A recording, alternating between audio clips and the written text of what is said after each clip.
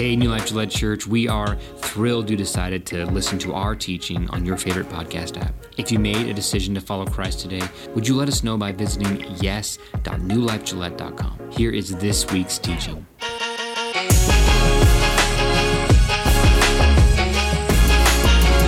I don't know about you, but I was totally turned off by the 10 weeks of Black Friday we had this year and the crazy advertisements, and you can't open your phone without seeing advertisements and all this other stuff to buy stuff. And I'm like, okay, I bought stuff. Okay, get off my back. But it's just this world that we live in recognizes that there's this constant loop of self-pleasure that most of us are in. And many people are in that loop of self-pleasure when it comes to buying things. And that's just kind of how we feed the craving. I need new stuff. I need prettier stuff. I need better stuff and more stuff and more stuff. And now I got to figure out what to do with the old stuff because I bought something that I didn't need. And it's just this constant loop. But it doesn't have to be buying stuff that is the way that you feed that desire for more. I don't know what it is for you, whatever you use for an escape. It could be a substance, alcohol, drug. It could be a relationship. It could be entertainment of some kind. But you feel like no matter how much I feed this desire, it just keeps growing, right? It never actually satisfies the desire. You just keep wanting more and more. It takes more of that thing to bring you any kind of feeling anymore. And it's just kind of a painful loop that most of our world is stuck in. Does anybody know that guy that has to go to every single movie that comes to the movie theaters? It's like, I love the movie theater, I love the popcorn, I love the crowd, and I love all the stuff about it, so I just got to go to every single, maybe multiple times.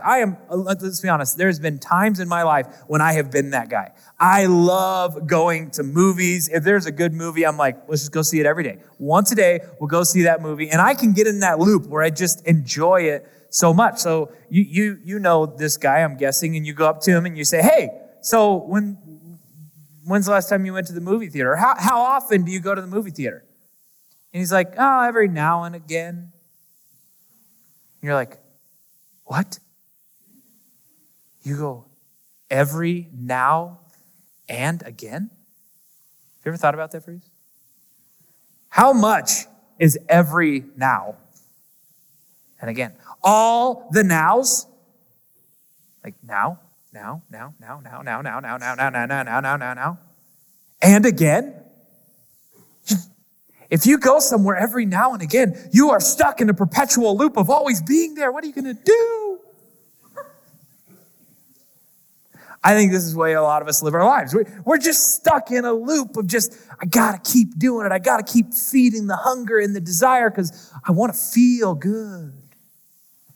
We're studying the book of Galatians right now, and the author of the book of Galatians is a guy named Paul, the Apostle Paul. And by the time he gets to Galatia, Paul has been doing missionary journeys for 15 years. So he's had a lot of, I would say, ups and downs, but mostly downs from the outside looking in, just like a lot of pain and hard things have happened. And he's been doing this missionary thing for a long time. In 15 years, he's been doing this by the time he writes his letter to the Galatians, and he's seen some stuff. He's experienced some stuff and a lot of pain. For example, in this 15 years, he has been tortured. He says 5 times he received the 40 lashes minus 1. That means 39 times they would take a cat o' nine tails and they would whip somebody, and they would stop right before 40 because they believed 40 would kill somebody. They didn't want to kill them, they just want to torture you. You need to feel the pain. But it gets worse. Paul tells us that 3 times the Romans beat him with baseball bat-like rods. And they didn't just beat you till you were tired. They beat you until they were tired, until they couldn't beat you anymore. And your body is just destroyed. At the end of this beating, you are a hunchback. You are unrecognizable. Paul tells us that one time he was stoned. That's a punishment that is meant to kill you. Yet he survived. Probably by sticking up his hands and blocking the stones that are coming at him and protecting his head from these stones. But what happens to your hands when you use them to protect your head is they become destroyed. They are a mangled, disgusting mess.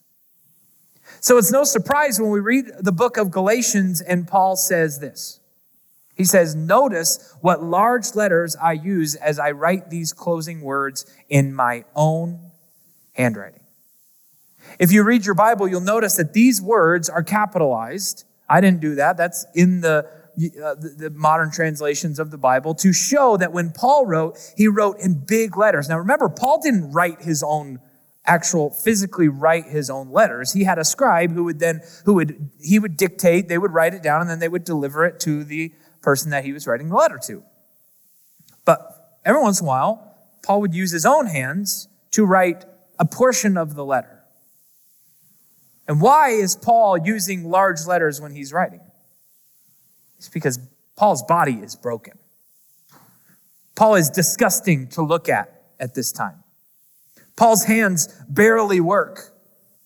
The only way he can write is with large, shaky letters.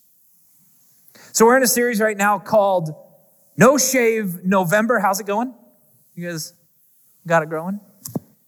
This is the last Sunday. That's good. Last Sunday you got. We're just kind of comparing now and seeing who's cooler. I don't know. You'll notice Pastor Paul's not here. He preached last week, and I am assuming he's not here because Karen made him shave his beard off, and he's ashamed or something like that. No, Paul is with his family celebrating Thanksgiving in Colorado, but he did send me a picture this week. He still has the beard. But we're all growing it out, and we've been talking about why do people grow their beards. I think another thing that we can talk about is what does a beard say about somebody? What can we predict about a person based on their beard? Well, luckily, they've done research on this. Multiple studies have told us that guys with beards are seen as more powerful. They're seen as older and confident. So what do you think of me now that I have a beard? And every survey ever conducted has been 100% accurate.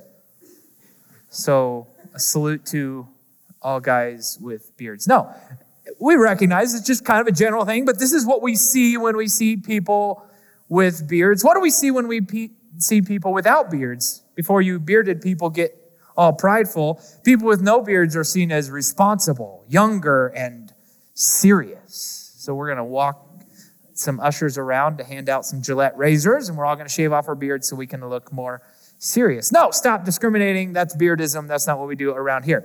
But if we can look at somebody and their beard and determine, I think I know this about you based on your beard or your lack of beard. This is kind of what we do in our lives. I can tell a little bit about you by looking at the way you dress or the people you surround yourselves with or the places you hang out. Usually we can look at somebody and judge some things about that person or at least guess some things about that person based on the way they look, right?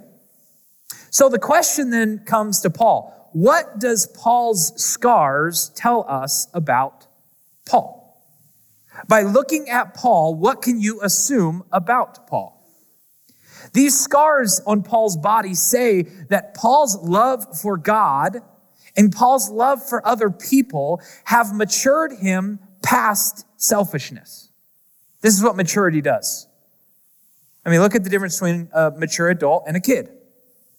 A kid knows nothing but selfishness. It starts as a baby when everything is cry, I need, I want, I'm totally helpless, I'm self-focused. Well, then as they get older, they become maybe a little bit less self-focused. It takes longer than I would like. This morning, my sons are, actually, true story, Titus, right there, right before first service, falls down and gets hurt. And Lincoln standing above him, laughing, and pointing. Selfishness. We don't care. We don't think about other people. We're just totally selfish until we mature. And this is the sign of maturity. I can sacrifice a little bit of comfort for the good of society or the good of others. Maturity brings us to a place where I am a little bit less self-focused. And Paul, at this point in his life, has reached an unimaginable amount of maturity that he is now able to put aside his own comfort in almost every conceivable way in order to sacrifice for other people, to sacrifice for his Christian mission. Because Paul recognizes that they can beat his body all they want, but it doesn't matter because he's going to get a new one soon. Because this life is not his home. This world is not his home. And then Paul talks about people who do care about what they look like, and they do care, they're still selfish. What does he say about these people? He says, those who are trying to force you to be circumcised, yes, we're literally talking about the medical procedure of circumcision here. Those people want to look good for others. Now, to us, that makes no sense. How does circumcision make you look good for others? Hopefully they don't even know. But the circumcision for them was a sign that you were a Jew. And what did it mean to be a Jew? Now you are God's chosen people. You're special. You're set apart. You're better. So if you are circumcised, you're a Jew, which means you're better than the rest. And Paul here is talking to Christians, right? He's not talking about Jewish Jews. He's talking about Christians who are still trying to show how good they are with their outward appearance, to show that they are better with their outward appearance. So here, Paul is differentiating between mature, Christ-focused Christians, selfless Christians, and then those legalistic, self-focused, prideful Christians. Two different categories of Christian he's talking about here. In our world today, we call this virtue signaling. I got to show how good I am. I got to display my good works for everyone to see. Look how good I am. Look how great I look. So these Christians are still focusing on a works-based religion that allows the world to believe that they are better than everybody else because you do so many good things. But if you are a Christian, Paul is saying, your interest is not in what people think of you. Your interest is not in your appearance. Your interest is in God's appearance. Your interest is in what God thinks of you. And you are sacrificing, you are giving up your own appearance so that he can look good. Christians, our message is not that we are good enough. Our message is that Christ is good enough, and we don't care what people think of us because what matters is what God thinks of us.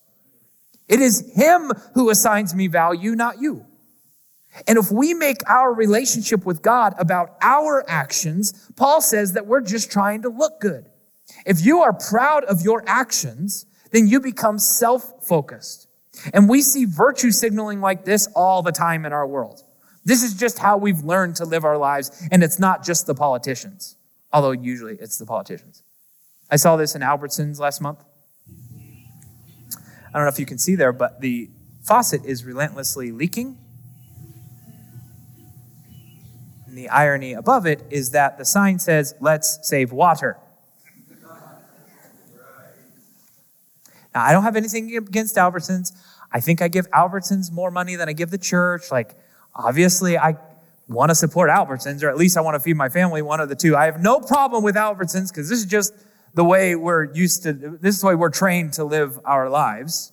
But they say, "Let's save water." But the faucet is leaking. How exactly are you saving water? I did. How exactly are you saving water? The sink is leaking water. And when you look at this picture, what is the prettiest thing in that bathroom?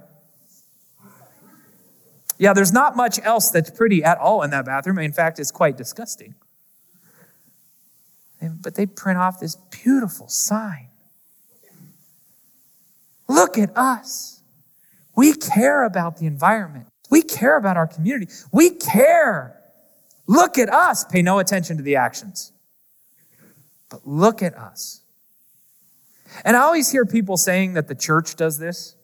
This is a common criticism of the church. You're just a bunch of hypocrites. You talk about helping poor people, but your voting doesn't prove it. You don't care about poor people. You talk that you give money away, but you don't actually. That is such an incredibly ignorant opinion. Just Google it. Seriously, any research that's ever been done on this topic, just Google it. Just about every valuable charity in modern history was started by a Christian, like almost all of them. Look at the charitable giving of Christians compared to non-Christians. This one's, you report it on your taxes. It's pretty easy to check. Like, it's not even close. Like, relentlessly, Christians give far and above the rest of the world. Why? Why is it? What has happened that has caused Christians to give more than the rest of the world? Well, the person we follow is the giver. The one who taught us, the one who gave us our instructions about how to live our lives is the greatest giver of all time. So as we become more like him, we become more giving, we become more sacrificial. And so it's a natural thing that happens as a result of following him. We become more generous. Yes, we're going to be more generous people. We become sacrificial people. This is what happens when you follow somebody. You become like them. What's hypocrisy? Hypocrisy, yes, that sign is hypocrisy. Hypocrisy is claiming to have moral beliefs to which one's own behavior does not conform. I say I believe this, but I act contrary to what I say I believe. I say this is valuable to me because it's popular to say, but I don't actually sacrifice in order to support that value. So, if we claim to have moral beliefs, what is our Christians? What is our moral? Our moral is that we are not moral. Our moral is that we are not good enough. If we are doing what we claim we should do, our claims have nothing to do with our actions. Our moral is Christ's goodness. Our moral is his perfection. We don't point to us, we point to him. He is our moral. So if we are supporting our moral with our actions, it is becoming more like him, not like us. It is not showing the world that we are good. It's showing the world that he is good. Grace, his love, his sacrifice, his perfection, his grace is our moral. We know we're screwed up. I know I'm screwed up. But I serve a perfect God who gives me his perfection, who gifts me his righteousness. And the good news is, over time, his righteousness actually changes me. It actually affects me. It actually changes my behavior. I actually become more like him as I worship him, as I serve him. He changes me. He sanctifies me. He makes me holy. So what was wrong? Paul was talking about these self-focused Christians. What was wrong with them? He says, they don't want to be persecuted for teaching that the cross of Christ alone can be saved. Remember what the religious leaders say in Galatians. Don't use that name. You can preach good works. You can preach religion all you want, but don't use the name of Jesus. Why? Because Jesus claims to be the only way to the Father, the only way to heaven. Don't use that name. We need some authority here. We need to be able to control people. We want to be the only way, the religious leaders say. So Paul says about these legalistic Christians that they have two motivations. What does he say their two motivations are? Their first motivation is pride. They want to look good. They want to show the world what great people they are. Pride. The second motivation is fear. They know that if they preach in the name of Jesus, that the religious leaders of the day will persecute them. And that's a founded fear. That is a logical fear because they were persecuted for preaching Jesus. And Paul says, don't let fear Don't let your interest in your own body, in your physical body, don't let your interest in this world dissuade you from doing what God has called you to do. Paul calls them hypocrites. He says, even those who advocate circumcision don't keep the whole law themselves. Nobody can be good enough. They only want to be circumcised so that they can boast about it and claim you as their disciples, not as Christ's disciples. They want to be in charge. They want to be the way. They want to show how good they are and then gather followers to themselves, not gather followers for Christ. So it's all about their pride. Not pride in God, but pride in what they have done, in their value, in their beauty, in their goodness. But Paul says, as for me, may I never boast about anything except the cross of our Lord Jesus Christ. I'm boasting about his goodness, about his sacrifice, about his love, about his work, not mine. What a great... let's take a minute to think about what Jesus did for us. Imagine Jesus is carrying the cross and he drops it. He says, I've had enough. If you people haven't changed by now, if you guys haven't figured it out by now, you never will. They say I'm sorry, and then they just go back and keep doing the same thing.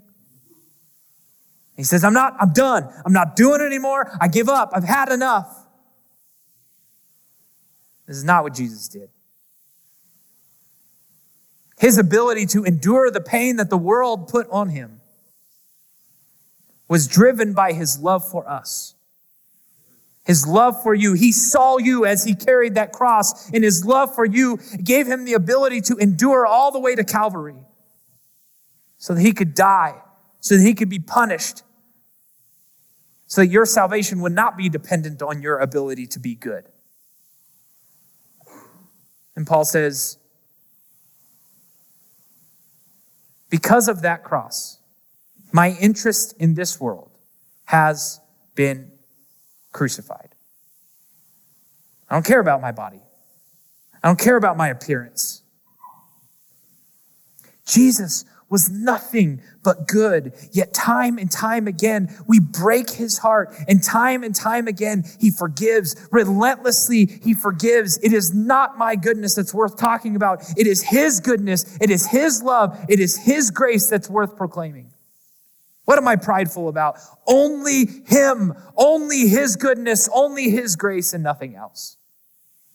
Because anyone else would have dropped the cross. Anyone else would have given up on me. Anyone else would have allowed their desire to feel pleasure in this world to dissuade them from their calling. And Paul says, and as a result, the world's interest in me has also died. No one else forgives like Jesus does. The rest of the world is only going to love you if you have something to offer them. This is the human problem. Now, if you have something good to offer me, and if I can get something out of the relationship, then I will love you. But sacrificial love, the mature love that Jesus had for us, is the ability to sacrifice for somebody who has nothing to offer them. We wouldn't have done it. I wouldn't have done it. I would have given up.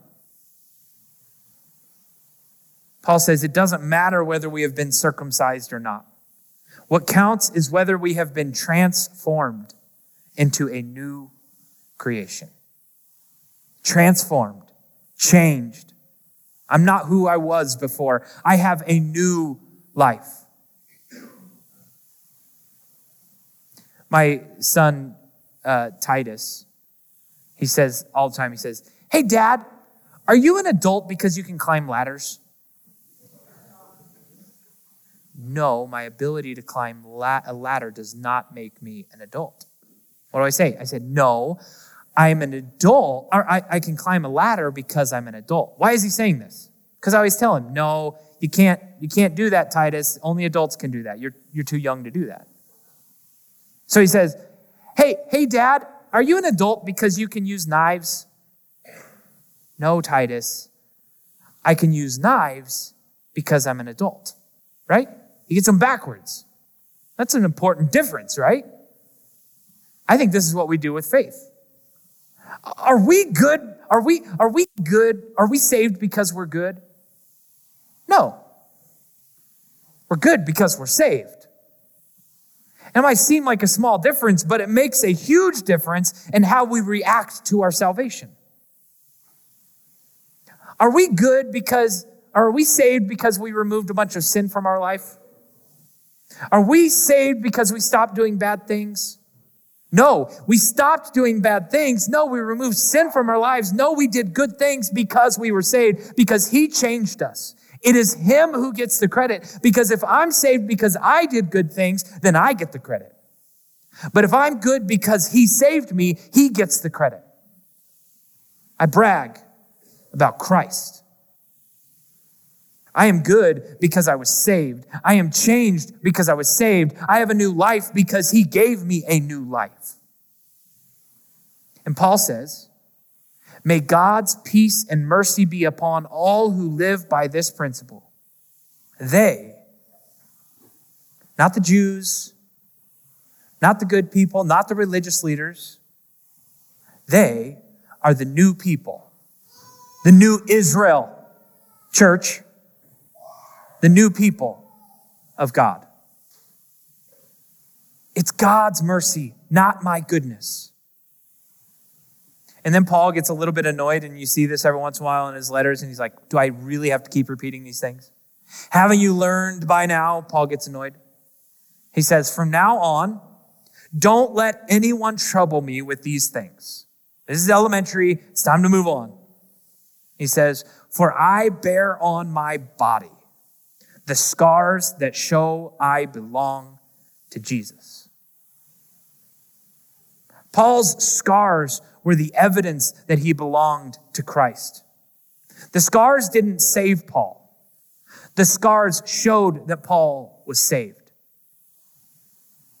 The scars did not point people to Paul. The scars pointed people to Jesus.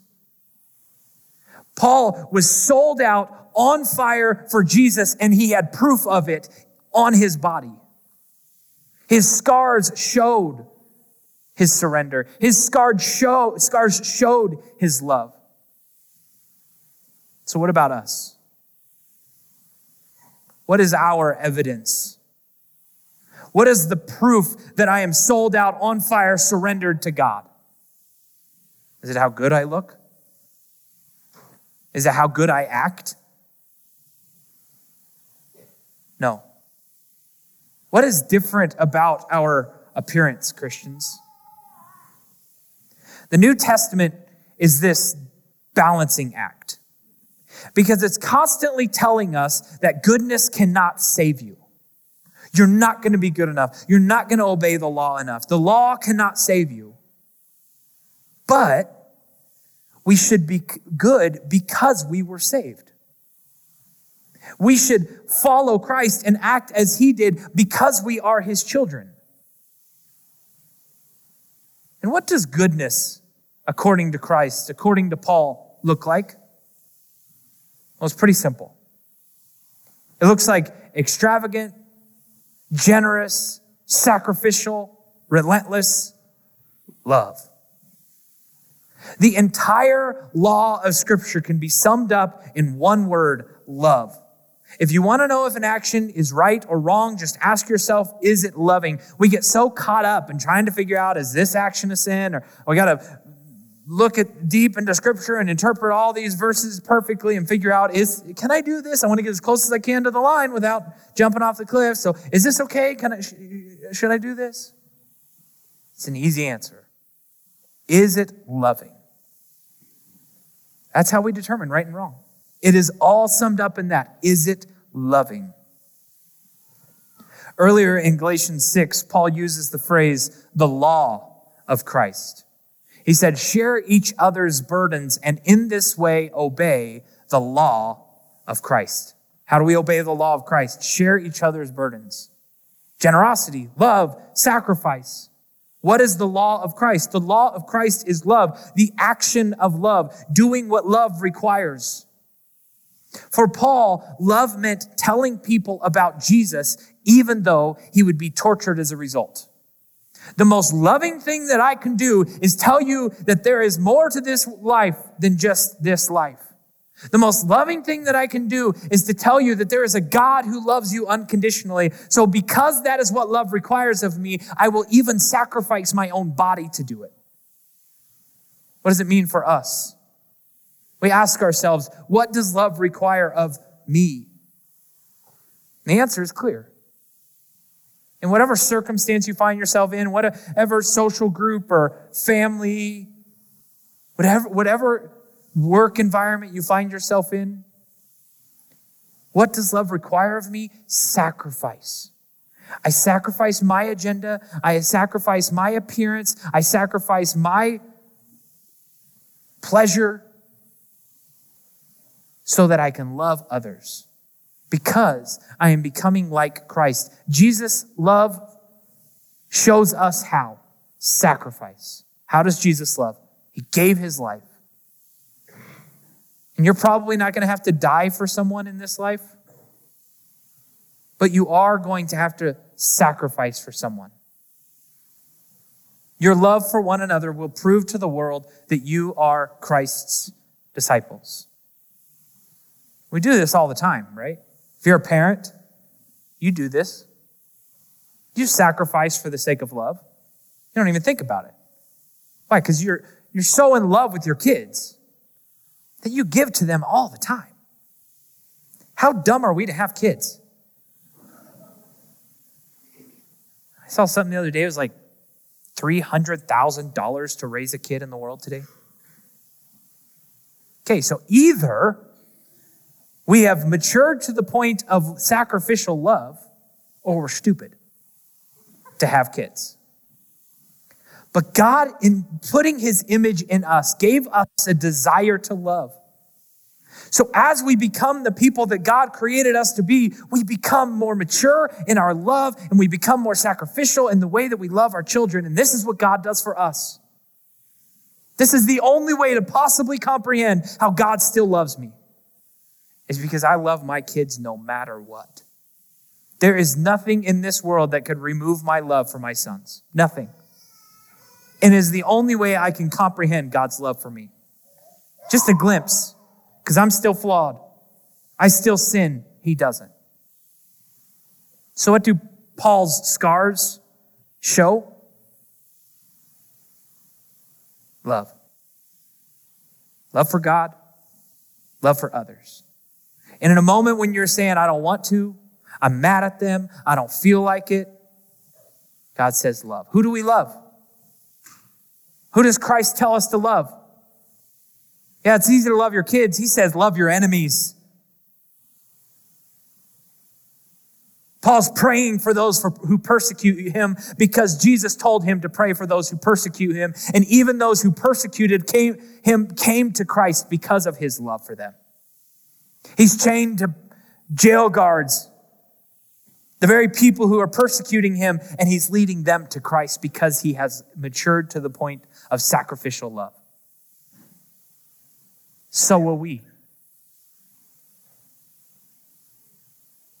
God, make me more like you.